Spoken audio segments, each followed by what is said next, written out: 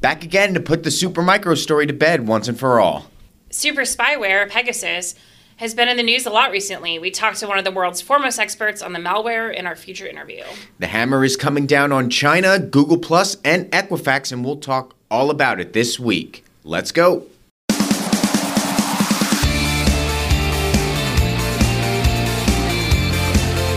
Welcome to Securiosity. I am Greg Otto. And I'm Jen O'Daniel. Get ready for a podcast full of China. A good portion of the stories this week touch on China and all of the hacking that they've been doing. The story that does not touch China has to deal with Pegasus, the nasty mobile malware that has been making international news. We talk with Mike Murray from Lookout, which has spent a lot of time looking at Pegasus. But from ICS malware to data breaches, it's been another week packed with news, so let's get to it. Supermicro, the company at the center of the big Bloomberg story from a few months ago, said Tuesday that an internal review found no evidence of compromised chips on its motherboards. A letter from Supermicro executives sent to customers says that a thorough investigation into the manufacturing, auditing, oversight, and testing aspects of its production process and could not corroborate the Bloomberg story. The report, which described a plausible but different attack, alleged that Chinese operatives compromised the hardware of Supermicro motherboards supplied to major tech companies like Apple and Amazon Web Services. Those companies, as well as U.S. public officials, have strongly pushed back against the story. Greg, is this the last we're going to hear about it? I hope so, because this really does seem to be the last nail in the coffin for this story. It's hard to see where this goes from here other than this entire story being DOA. I mean, third-party investigation says, no, we've seen nothing. Rob Joyce, again, on Tuesday at a Wall Street Journal event, said that nobody has approached him and that the government has found nothing. So this seems to be a pretty botched story. I don't know any other way to say it. Supply chain is a problem. This is not the problem. But I imagine we see a lawsuit next, though, right, from Supermicro to Bloomberg? Yeah, I would imagine that part of this was due diligence on Supermicro's part, and I would not be surprised if Supermicro rolls out a lawsuit, if AWS rolls out a lawsuit, and if Apple rolls out a lawsuit. This is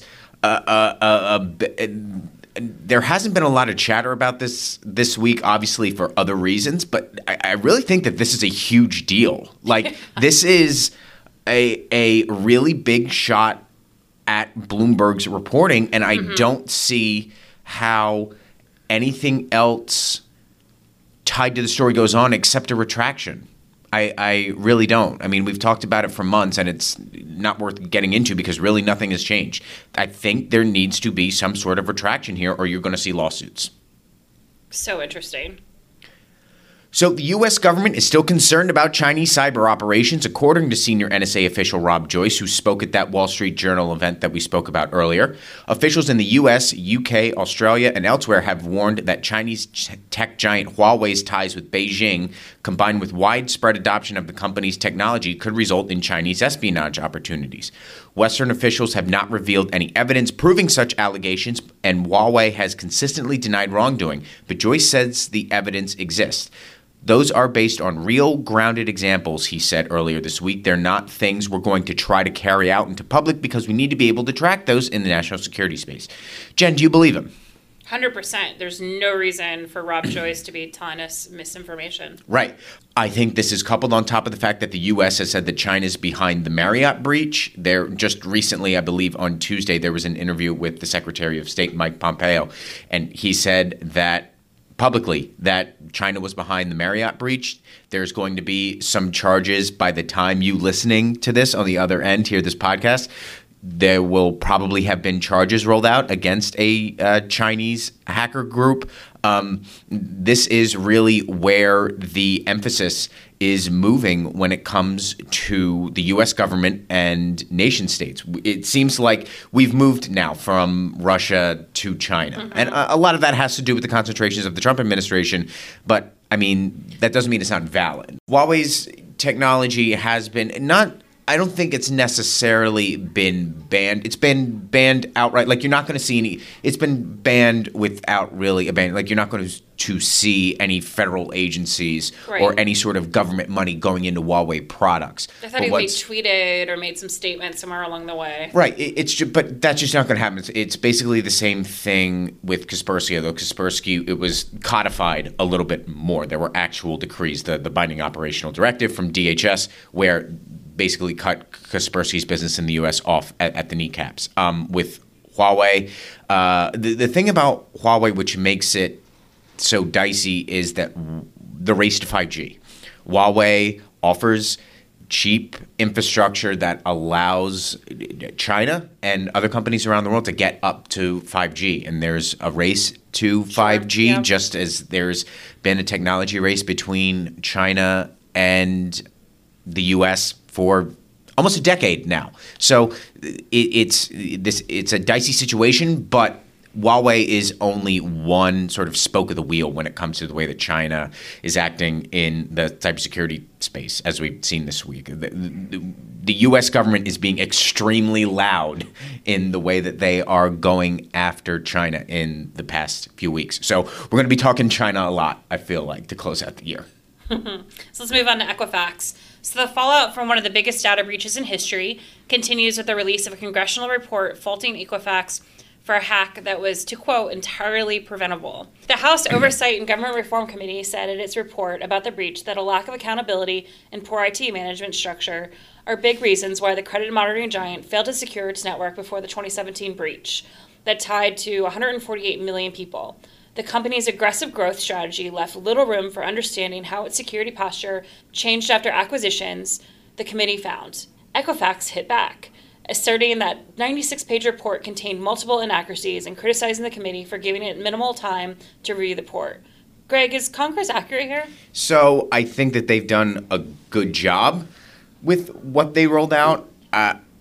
Accurate? Yeah, I would say that they are, because the information's been out there. Like, Congress has done their due diligence and checked with other, like, law enforcement and with DHS on the way this all went down. So for Equifax to come out and say, oh, we didn't have time to review it, well, that's your best defense against this right now? Against Equifax. Like, yeah, this is pretty bad, because the hack was pretty bad. So everything tied to this is going to be awful. The report is really detailed, goes into a lot of, like, internal strife that was going on at Equifax that kind of led to this, and goes to show that inside enterprises you need to have a cohesive, not just a cohesive security structure, but a cohesive communication structure when it comes to this stuff. Executives need to have the buy-in, not just the CISO, and everybody needs to be on the same page with what you need to do, and that's from a basic standpoint as well, because a lot of this was dealing with not patching Apache struts. That can't happen. So Congress was very accurate, and Equifax is going to continue to, take their lumps over this because it was a really, really awful breach. As they should. To another awful breach. Google says it will shut down the consumer version of Google Plus months sooner than planned after discovering a security flaw that impacted the privacy of 52.5 million users. So Google said in October that it would shut down the social media platform in August of next year, when they disclosed another bug that exposed non-public profile information. But Monday's announcement brings the farewell date for Google Plus's consumer platform up to March of next year. This bug that they found existed for 6 days, and there's no indication it was exploited before the company discovered it during standard testing procedures. Jen, should Google even wait to shut this down at this point? So a couple things here. Wait, there's still 52.5 million users? Correct. And they should have shut it down immediately. If their plan is to shut it down anyway, why not do it now? Yeah, I mean, I think that going back to... Give people a 30-day notice. Right. Those 52.5 million users, obviously I would bet that under 1 million of them are active. Probably. And I would be willing to even go further than that, but let's just keep it that way. I mean, it reminds me the same thing of what happened in MySpace. I think MySpace had a data breach that was found 12, 18 months ago, and everybody went, oh, God, when's the last time I ever signed into my MySpace page? So that number seems accurate to me, but yeah, I don't understand why they don't just flip the switch now. Like, what are we waiting for? This is the second bug, 8-figure users affected. Just shut it down now. Like, I'm really like trying to find the words to figure out why this can't just be turned off just for consumers. Just flip the switch. It's the internet. It's easy. Just do it. It must bring in some sort of revenue, but also I think this also tells us that. Well, I don't even think that it's a revenue thing. Penalty for breaches is not strong enough. Right. Well, I don't even think it's a revenue thing as much as it is a data thing. Like it's so I guess it is a revenue thing, but I look at it more direct in that there still has to be some value to that data. So I think that is why that they are sitting on it for 90 days. There are people right now in Palo Alto and Mountain View going through what they can and trying to save what data that they can because. Come on, you know this better than anybody. If there's still value from it, you're still going to try to derive any value from it that you can for profit standpoints. Absolutely. That's what happens. I just don't think that is smart, and I think that they should just shut it off right now. Google's had enough problems this week. Just turn it off and be done with it. Between Stuxnet and Trisis, the Middle East has not been short on systemic cyber operations in recent years, and new research from Symantec shows that the region continues to be fertile ground for hackers.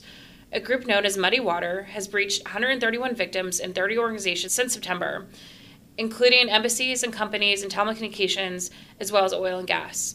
One intriguing detail of the research was the discovery of Muddy Water in Russia's Fancy Bear on the same network of an embassy in Brazil representing an oil company. That's not that unusual. Symantec's Jonathan Rolsad told Cyberscoop because embassies are ripe targets for spies. Greg, it sounds like there are a lot of teams here from other countries working with Russia. Yeah, and that's just the way that this is moving. The same way that we have the Five Eyes, and the Five Eyes talk to one another. Russia is going to have their own allies in the Middle East where they can, and they're going to work together in order to get the information that they want. I mean, there was that clip that got passed around during the last big international meeting. I think it was the G20. I may be wrong there, where Vladimir Putin was dapping up MBS from Saudi Arabia. Like, there's no bigger sign that Russia has its allies too, and they're going to work to get the information that they want. I mean, that's just that's just geopolitics and how cyber functions on the geopolitical platform now. But yeah, we were just talking about how the U.S. focus seems to have moved from Russia to China, and Russia's. I think it just seems like Russia's been really concentrating on targeting those ICS systems that we talk about so much. So interesting research from Symantec there. Definitely check out the full story if you have some time. So in a speech last week, Senator Mark Warner proposed a whole-of-society cyber doctrine rather than one that treats the cybersecurity challenges in government and private sector separately. Russian interference, which we've talked about numerous times, laid bare the vulnerabilities in American society and institutions to hacking and information operations. 2 years later, policymakers are still searching for a comprehensive strategy for dealing with those issues. Warner called on the U.S. to redouble its pursuit of global cyber norms, social media companies to do more to combat disinformation, and the Pentagon to spend more on cyber defense. He also wants the U.S. government to require baseline security standards in the devices it buys, among other proposals. Jen, how did these comments hit you? Are these worthwhile or are they worthless? I really like Senator Warner, and I actually think he is pretty smart when it comes to cybersecurity. His last cybersecurity person, Rosie, was amazing. But this said, this just seems sort of like worthless comments. This isn't really anything game-changing or new, in my opinion. Yeah, I'm really with you there. Senator Warner is one of the smarter senators on this topic, and I wouldn't push the needle all the way to worthless, but here's the thing. There's nothing new here. There is nothing new here. Like, I read the speech. The speech hits all the right points, and I agree with him on those points. But coming from him, it sounds like old hat. Like, yes, of course, Mark Warner is going to say these things. Mark Warner has said these things now for 2 years, if not longer. what would be really interesting to me is if this speech came out of the mouth of a presidential candidate, like on a national stage. Right. Like that is where I think the impact really is. And I'm not saying that Mark Warner is running for president. That's not what I'm getting at here. I'm just saying whoever it is that runs for president, I think could make a real impact and make it part of their campaign strategy to be like, Absolutely. hey, this is what we need to be doing. And this is important enough to make a big policy platform as I run for president. Because in years past, in 2016 and 2012, it was like, oh yeah, cybersecurity, we're going to check all of the boxes there. It's, well, no, let's take it a step further, because we're just getting wrecked on this stuff so much that it needs to be brought to the American public's attention, not just from the usual suspects, from somebody that is out there that is new, that it wouldn't necessarily come from. I think that it would be really interesting to see these type of comments come from somebody that is eventually going to be running for president, and it wouldn't just be old hat. Well, I mean, I guess it could be coming from someone who might be running for president, but fingers crossed that cybersecurity is a platform. Hopefully. So the Tor project for years has been developing technology to help web users browse the internet without prying eyes of repressive governments or Silicon Valley giants.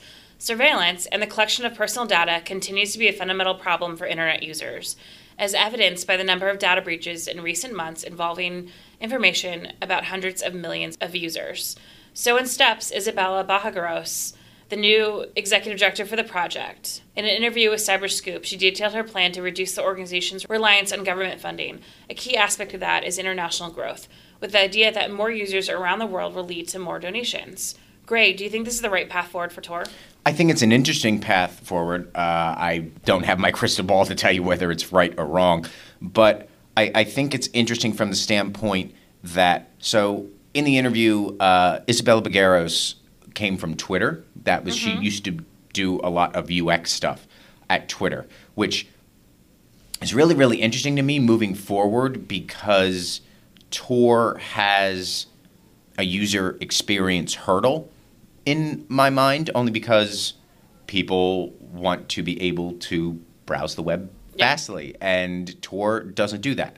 I know why Tor does that. The Tor project knows why. The security conscious people know why. But obviously, if you want somebody to use this browser, if you want wide audience for your browser, you're going to have to make it perform as much as possible. So I think that that is also a hurdle beyond donations. Obviously, the more users you get, the more donations you're going to get if you're going to be crowdfunding. And that money is then in turn going to help that user experience grow. So it's cyclical. I get it that one part of it kind of feeds the other part of it, and the cycle will keep going.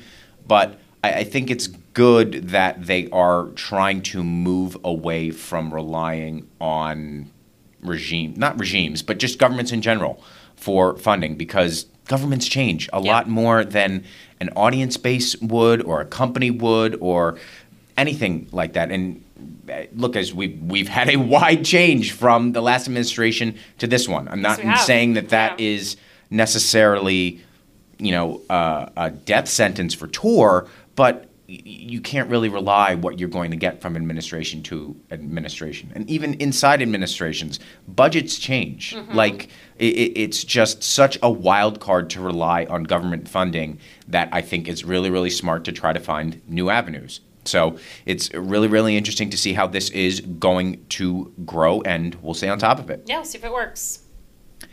So now to our interview with Mike Murray. Mike is the Chief Security Officer for Lookout, and we get into Pegasus. Pegasus has been in the news recently, especially around its possible use with connection to the Jamal Khashoggi killing.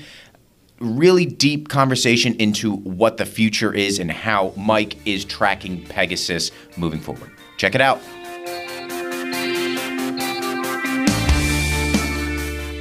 All right, joining us now is Mike Murray, the Chief Security Officer of Lookout. Mike, it's been a while since we've talked, but appreciate it. Appreciate you hopping aboard. Absolutely, and thanks for having me again. I'm really excited to do this. So Pegasus has been back in the news. Definitely want to talk to you about it, considering that Lookout has done some seminal work around Pegasus. So there have been a lot of stories about it being abused. I'm wondering if Lookout has been following Pegasus from a technical perspective and as to any changes Pegasus has been making.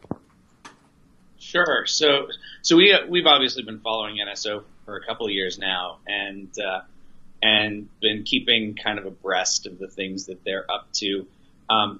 Probably the two most interesting changes that I can talk about are one of the things we saw right after the very first discovery. When we first discovered Pegasus, NSO was not necessarily doing that much to protect their infrastructure. And over the past couple of years, their infrastructure security has evolved a bunch. And I mean, using things like single-use links, which they were using at the time, but they've expanded on that, and using infrastructure in a way that makes it harder for the good guys to track them. And Citizen Lab's written some papers on that and been public about some of that stuff. But specifically the things that they've done around infrastructure is kind of interesting. One of the other ones we think that is becoming more prevalent, and this isn't just an NSO thing, this is actually a trend across mobile APT. The mobile APTs are moving more and more towards, similarly to the way we see fileless attacks on traditional infrastructure, on like Windows and Linux and the like. We're seeing more and more of that sort of ephemerality around exploitation. Largely that's just a function of economics. An exploit chain that allows you to have persistence and write access to root partitions and things like that is a lot more rare than an exploit chain that just gives you residency on the device but doesn't necessarily let you write to all those sensitive places or bypass kernel patch protection and some of those things. So we've seen more and more the attackers moving to a more ephemeral style of exploits where if you reboot your phone, they lose access. So one of the things that's been written about lately is that Pegasus seems to have moved to a no-click method of download. How do you stop something like that? Well, actually, so two pieces to that, and I'll come back to how do you stop something like that. But I think it's a misconception that they've moved to the no click. If you go back in the history of NSO and the things that have leaked over time, no click was always an option, even going all the way back to earlier days where they were using WAF push messages to deliver the exploits through basically carrier channels. Okay. And so, and there's always been a deployment model that involved captive portals. So, for example, on Wi-Fi, where you could infect a target without, like, basically when the Wi-Fi captive portal authentication popped up. So that's been something they've offered from the very beginning or close to it. So I think it's just more, Pegasus 3 years ago, nobody even really knew what it was. And I think now that people are more aware of it, we're seeing it. I think the solution to no click is pretty much the same as the solution to a click, right? If I've learned anything in 20 some odd years of security, it's I'm never going to get my users to stop clicking on things. So whether I'm stopping no click or my user clicking, ultimately the next step is to detect the infection as quickly as possible, to detect the exploit in motion if possible, but if not, to detect it as it executes. And fire the warning flare at that point. Or, if we were on PC, this would be where you'd quarantine once the infection happened. That's not an option on mobile, so it's really just detect as quickly as possible. So, Mike, I want you to put on your policy hat for a little bit here. NSO Group has been particularly adamant that they're following export and weapons control laws, particularly in Israel, since they are based there. Do you think anything needs to change with the regard on how that's being handled so tools like Pegasus don't fall into the hands of repressive regimes? Man, well, so it's funny. In some ways, we're above my pay grade because my policy hat's relatively small. But at the same time, I have to admit I don't understand enough about the rules that govern that kind of transaction internationally. to me, Pegasus is no different than any other armament. And so I don't understand what the export control laws and how people sell guns across borders and missiles across borders any more than I necessarily understand the rules on how Israel lets NSO sell Pegasus across borders. I certainly could imagine a world where these things were a lot more tightly controlled and a lot more locked down, and a lot fewer arms dealers had big markets. But I can't say that I understand that economy and its inherent complexities well enough to really give a cogent, intelligent comment on it. I'd just be another guy shooting the breeze at that point. I'll say it's our job, both as security people, but also I very much take this personally, being in the role that I'm at Lookout. I see it as our job to make it hard for folks like NSO to compromise good people around the world. I would love it if a lot less NSO software got on a lot less good people's phones. And that's really where I spend my time, whether it's on the policy side or whether it's on the let's just build technological controls that help solve the problem. That's really how I look at it. So, Mike, kind of flipping that question a little bit, my last question a little bit. Pegasus is being used, I think there was a report recently, Pegasus is being used in upwards of like 45 countries. Do you expect that number to grow? I mean, what is your reaction to that number? Because it seems relatively high. I mean, it's high, but that's actually, I think when we first found it, it was quite a bit lower than that. And I will say, I think that we have all, and again, I say this is the royal we, right? Even conversations like this, we've all done a really good job of marketing for the NSO group over the last 3 years, right? All of these stories about that have ended up as front page news, simply, raise the awareness of this kind of technology. And actually you could see this effect most interestingly if you go back and read all the Hacking Team email dumps from about 2014. That when Hacking Team was first exposed, there was actually a bunch of internal conversations that you can go find where they sort of worried a little bit about whether or not this would impact their business negatively, and then found out over time that the publicity of exposure actually got them more business than when they were keeping themselves secret. And I have zero doubt that NSO is benefiting from the same sort of positive momentum that's generated by all of the press that we've given them. They couldn't buy the kind of advertising that we all have given them in all of these articles. And so I think it should be expected that, that the more conversations we have and the more public we make their capabilities, the more they're going to use it for marketing.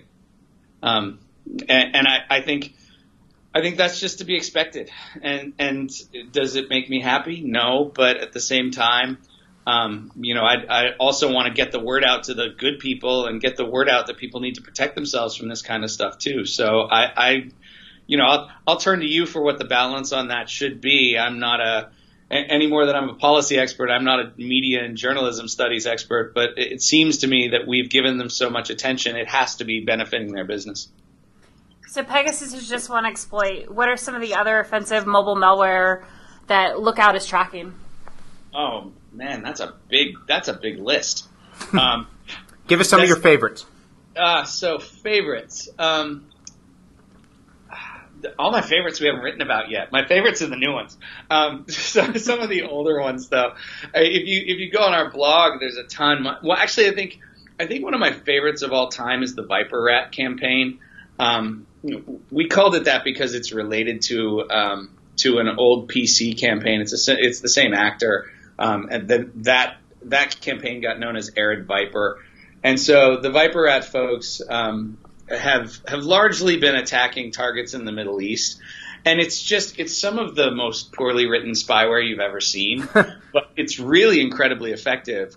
Similarly, when we did the Dark Caracal report, I think it was about 18 months ago now, where we outed the Lebanese government. Okay, I remember that. Yeah. Again, not very sophisticated software. I mean, the thing that I find most interesting about some of these campaigns is the level of effectiveness and sophistication in terms of targeting you can get while investing very little on actually doing a really great job of software engineering. Like when we look at Pegasus and NSO's work, that stuff's really well done. Like the software is incredibly effective. Their protocols are very well designed so that they don't trip network sensors. They do things like monitor battery use on the phone to make sure they're not killing the battery too quickly. Like it's a really sophisticated software package. And then you have something like the Dark Caracal folks where the software is basically, modified off-the-shelf spouseware, and yet they've compromised thousands and thousands of people globally and are just grabbing terabytes worth of exfil data from all these interesting targets. And it just really speaks to in the mobile ecosystem. I think a lot of us look at APT and think of APT sort of as APT-1, like an entire building of Chinese engineers, who are doing this really intense work, right? And then in the mobile ecosystem, you see that you can be just as effective with a lot less investment and a lot less work, and so you have a lot more APT just running around blowing stuff up, and because so few of us actually have interesting software on our phones, right? I'll be speaking at a security conference with 1,000 security people in the room, and I'll ask, like, all right, how many of you have anything on your phone that would catch a malware infection? And see like 10% of the hands go up, right? And that, the sort of Wild West of APT combined with the lack of security controls on people's phones makes it really interesting as a threat environment.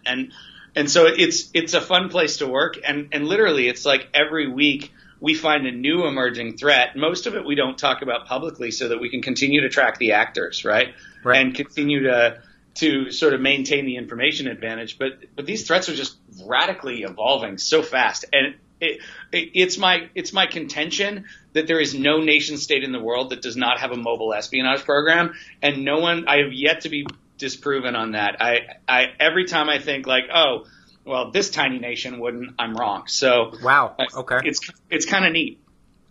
So you hit on something that I think is really interesting, and I want to pick your brain a little bit. You were talking about how Pegasus seems to be sophisticated, but yet some of this other stuff seems to be, like you said, off-the-shelf spouse surveillanceware, which is a pretty simple program.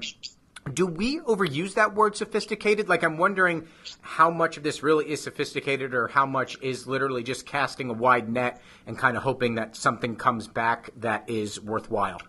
Well, that's exactly the difference, right? And it's, I think in the PC world, and this is a longer talk, actually, this is actually a talk that I gave at a conference recently around the evolution of PC controls versus the evolution of mobile controls, and the evolution of the PC attacker versus the evolution of the mobile attacker. Because our control environment on PCs evolved slowly over about 20 years before we really got to APT.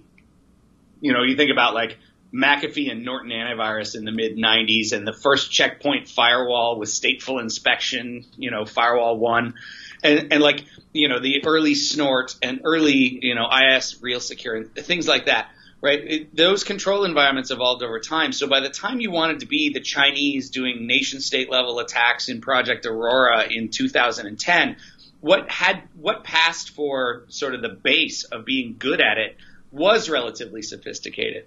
Whereas on mobile, because there's no controls, you don't have to do that. You never had to evolve as a nation state.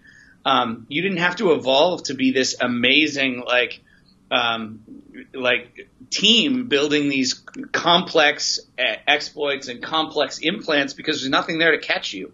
So it's a lot more of a wild, wild west because you don't have to do the kind of sophisticated things you've traditionally had to do on PCs to stay under the radar. It's really that the mobile landscape evolved APT first, whereas the PC landscape evolved APT last. And it really radically changes what everybody should be expecting when they're looking for mobile attacks. And back to the point that you originally made there was, around the sort of what is sophisticated, and I kind of lump them in two directions, right? Okay. NSO stuff is very sophisticated software, and it's sophisticated in terms of the targets that people generally go after, right? They're going after some generally, high value targets. Right. The stuff from Dark Caracal or Viper Rat or any of the other ones we've talked about over the years, it's not sophisticated software, but the targets are sophisticated. Like one of the Viper Rat campaigns was very obviously from the data we gathered, it was targeting members of the Israeli Defense Force who were stationed in the Gaza Strip. Okay. If you think about the military value of being able to track the location of all the phones of a given military unit. Extremely. I mean, incredibly high value, incredibly sophisticated in what you get, but not necessarily sophisticated in the software you wrote. And so I think you have to split the sophistication of the target versus the sophistication of the product, which on PCs you don't, because the sophistication of the target required the sophistication of the software.